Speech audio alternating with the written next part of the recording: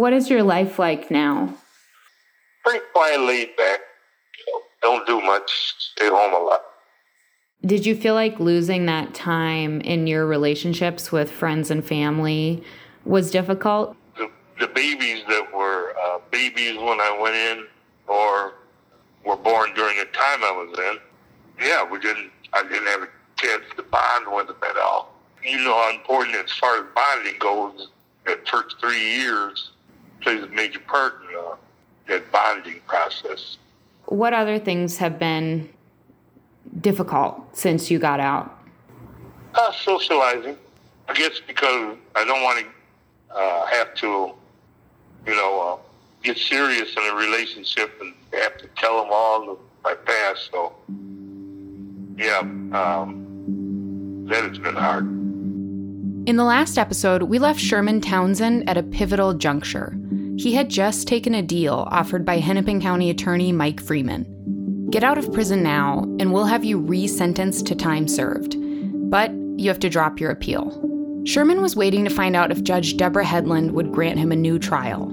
He thought she might because the chief witness who testified against him 10 years ago had now come forward and confessed to the crime himself. But as we're learning time and time again with the process of trying to prove yourself innocent, Sherman knew he had no guarantees. He took the deal, and we never found out whether Judge Headland would have granted him a new trial. I did manage to track her down and ask her that question, but we'll come back to that. Sherman is 70 now and has COPD, a lung disease. He works as a janitor, and it's hard to put away enough money for retirement. When I talked to him, he was still working through the pandemic, when many people were able to stay home and stay safe. Losing 10 years to prison sets you back. And taking a deal meant he had lost any possibility of seeking compensation from the state. I've been working on the same job for just coming up on 13 years. And now I'm 70, my health, my physicalness isn't nowhere near what it used to be. So I really need to be retired, but can't even think about doing that right now. Sherman says if there's something that would make his situation better, it's if the state would pay him what he would have earned in Social Security over the 10 years he was locked up. But because he isn't exonerated, that's not an option. Sherman took his case to the Minnesota Board of Pardons in 2013. He was denied. Sherman still wonders if he did the right thing, taking the deal. I just think I gave up too much. If you didn't listen to the previous episode, I'm going to ask you to stop, go back, and check it out. You'll want to hear Sherman's story before you go any further. Because in today's episode, we're going to take a look at this deal Sherman was offered and ask some questions. Like, how often do prosecutors do this? Is it legal? And the much tougher question, is it right? I'm Emily Havik, and this is Record of Wrong. In this podcast, we're taking a look at how hard it is to get unconvicted once you've been found guilty, if you can really ever be proven innocent again, and the tools that the system uses to keep you locked up and throw away the key.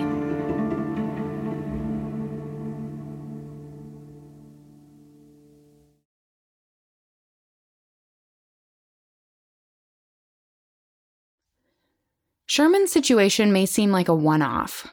Right in the middle of litigation, represented by top Innocence Project lawyers, new evidence admitted at a crucial point of decision, and offered a deal so good that it's almost impossible to pass up. But new data that's just being gathered now by Keith Findley in Wisconsin shows deals like this are not unusual.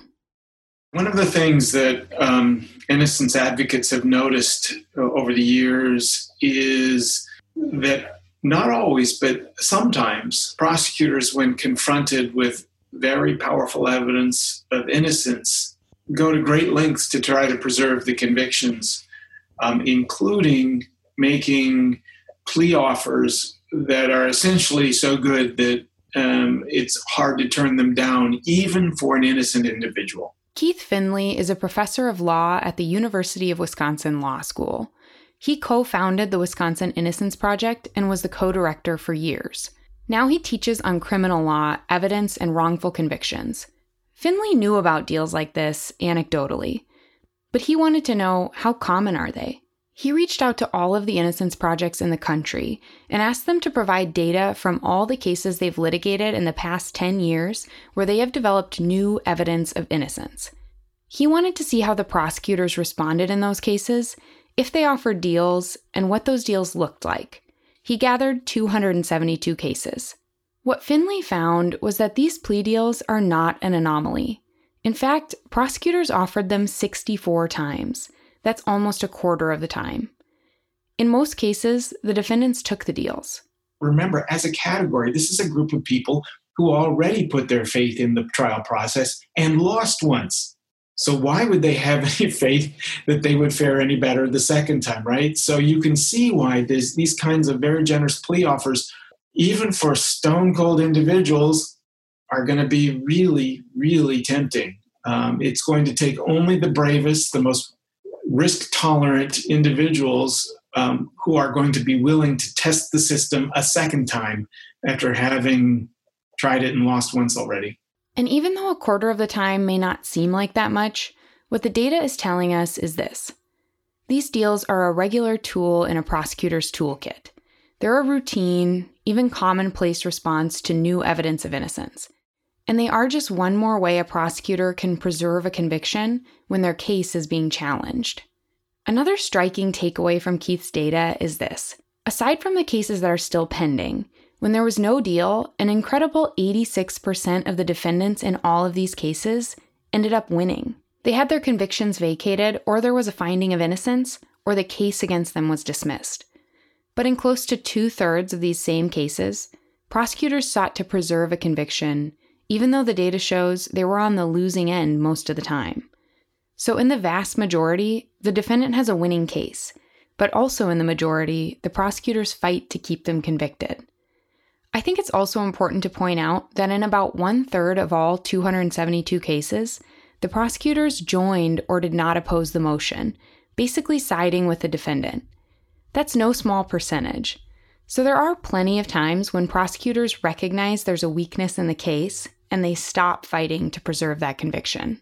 Now, plea deals are a common fixture of our criminal justice system. We're more familiar with the ones that are offered before a trial, and there are advocates who believe they're fundamentally flawed. Scholars have long theorized that plea bargaining has what they call an innocence problem. And that is that the problem is that prosecutors bent on obtaining a conviction have so much discretion and so much power to threaten really onerous sentences that they can stack up the charges, make the risks of going to trial very, very ominous, and then induce a plea even from an innocent person by making the offer so relatively mild that a rational person would have a hard time rejecting it. What concerns Keith Findley about these deals in particular, the ones offered to people litigating a claim of innocence, is he thinks prosecutors are tipping their hand. Findley explained one traditional model of plea bargaining to me, and it goes like this. The prosecution and the defense look at the case, the likelihood that they'll win or lose, and how much time the person might serve, and they split the difference. 80% chance of conviction and a potential 10-year sentence, the prosecutor might offer 8 years. Now, of course, that's a very simplified model, a very simplified description of it, but that's sort of essentially the theory as to how bargaining works. The reason that's important is because if you then look at prosecutors in murder cases who are offering plea bargains to time served, that is to 0 additional incarceration. Findley found in his research that the deals offered in these cases were, quote, uniformly steep. In the great majority, they were for time served. In other words, the defendant would get out of prison immediately. What that's suggesting is when they assess the likelihood of conviction given the new evidence of innocence, they bargain it all the way down to 0. That suggests an assessment by the prosecutor that at least in some of these cases, the prosecutor knows the case is incredibly thin, if the chances of conviction are very remote, and that in fact they may be dealing with an actually innocent person, and yet they proceed to try to preserve the conviction by making this kind of plea offer. The problem for the defendant here is the problem Sherman faced. Even if they think they might have a winning case, they've already taken their chances with the system once and lost.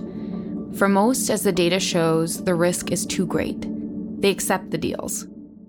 So the system has just beat them down and beat them down and beat them down. And then a prosecutor says to them, you can leave tomorrow, right? And you're not going to be on probation. You're not going to answer to a probation officer. It will stay on your record, but maybe you have a little criminal record anyhow, right?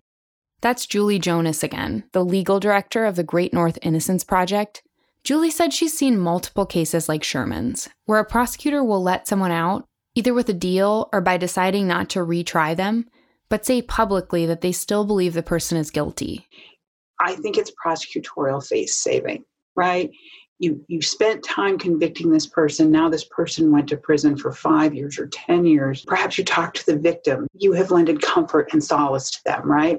I think it's very, very hard for a prosecutor to go back and say, whoops, we made a mistake. So instead they say, well, we still actually think we were right the first time, but we can't retry him because we don't have the evidence anymore. But is it ethical to offer someone a plea deal if you know that you don't have the evidence? Well, that I would say no. I would say no, it's not. That there is a, prosecutors under our ethical responsibilities as lawyers are supposed to be ministers of justice.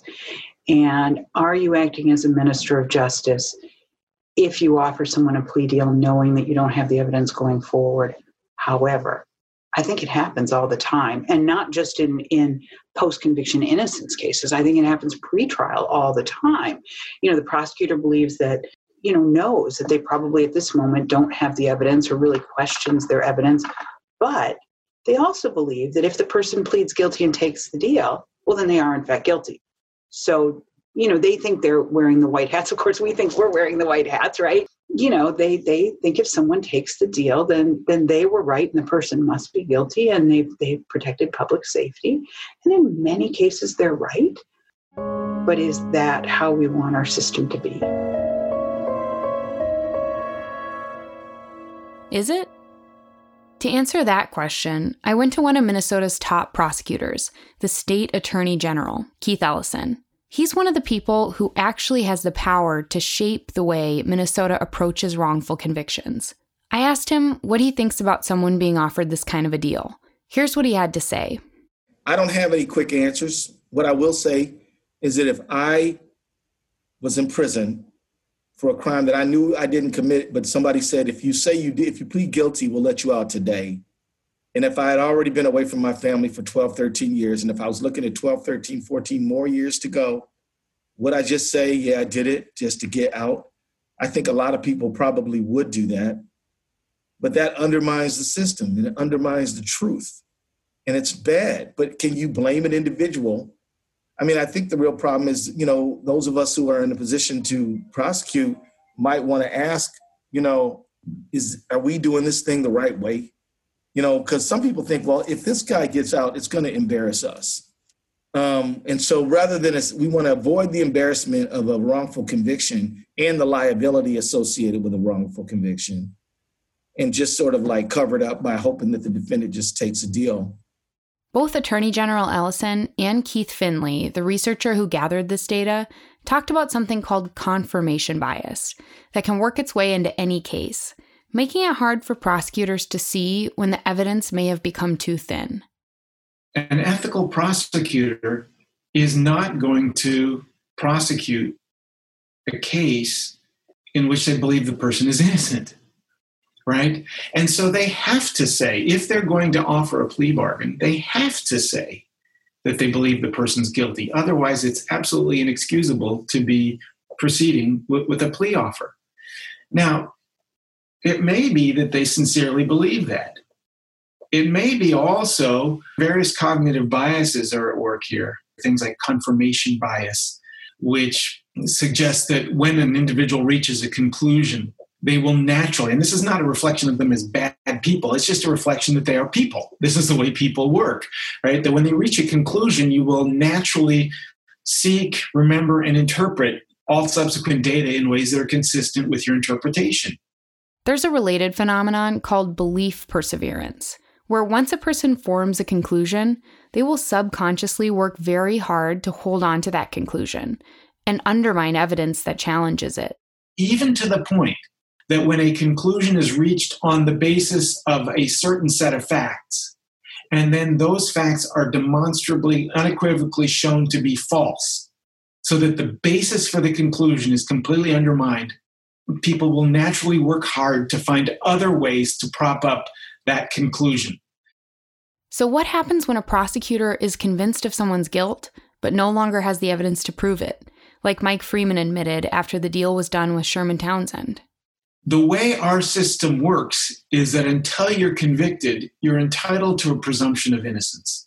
And the only way that our system can determine whether somebody is guilty or innocent is to go through the process of going through trial and having the prosecutor prove guilt beyond a reasonable doubt, or the defendant waives the trial and pleads guilty. Short of that, the person is entitled to a presumption of innocence. And so for a prosecutor to publicly say, I believe this person is guilty, but I can't prove it, is a failure to abide by one of the most basic tenets of our legal system, and is really an unfairness to an individual who is just as entitled to that presumption of innocence as you or I. Mike Freeman declined to speak with me about Sherman's case, so I don't know how he feels now about that deal. I asked the state attorney general, Ellison, should deals like this even be allowed? I'll give you a heads up, his response is kind of long, but I think it's important to hear the whole thing. You know what, I need to think. I've been dealing with this for 30 years and I don't know, and I don't have a good answer, because if I'm the defendant facing all that time and you telling me the door's open, say the magic words, do I want that to not be an option? Am I willing to do 20 more years for the sake of me saying whatever the state wants me to say? I don't know that. And I think it's one of those situations where it's a heck of a lot easier to stand in judgment than it is to make that decision. And so I think that we just got to grapple with it. We just got to grapple with it. You know, because you might have a prosecutor who says, look, I believe the guy did it. Maybe he didn't. Maybe he's not as culpable as his co-defendants, but I believe he was there. He's saying he wasn't. I tell you what I'll do. I'll let him out, but he's got to say he did it, because I believe he did it. And so, what is that? Should that be not legal to do? I don't know. I know that it's a hard situation, and I know that freedom is a precious thing. People will go to great lengths to get it. And so I guess you're leaving me with a tough question that I don't have a good answer for. But I think we need to really dig into it. And we need lawyers, and we need community members, we need ethicists, we need all kind of folks to dig in and help us get us to the right answer.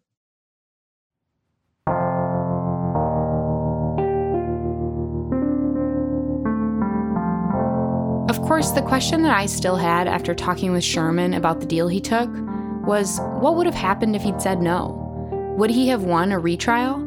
Could he have had his name entirely cleared if he'd just held out a little longer? The data we just looked at gives him pretty good odds. I tracked down Judge Deborah Headland. She's retired now and has moved out of state.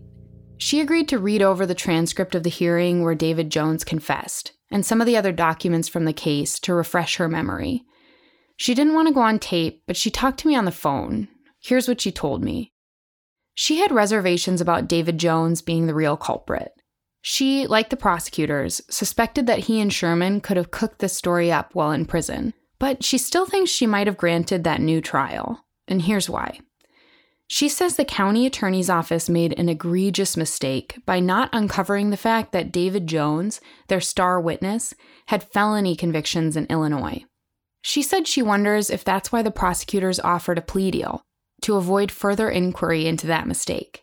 Now, when I read the trial transcript, I found a troubling section that showed this issue could have come to light before Sherman was ever convicted. Defense attorney Stanley Nathanson is cross-examining David Jones. He has a sidebar with the judge, where he asks if he can question Jones about his criminal record. Judge Hedlund says, "Did you ask the prosecution for the criminal convictions of all their witnesses?" Nathanson says, "I most certainly did." Gary McLennan, the prosecutor, says, "I don't know if we received one or not. I don't know. I have a lot of cases." They go back and forth, wondering where this request for criminal histories went. And then McLennan, the prosecutor, says, "Can we expedite matters by just asking him?" The judge says, "You can do whatever you like if you're waiving all the rules." Unfortunately, I can't hear her tone in the transcript.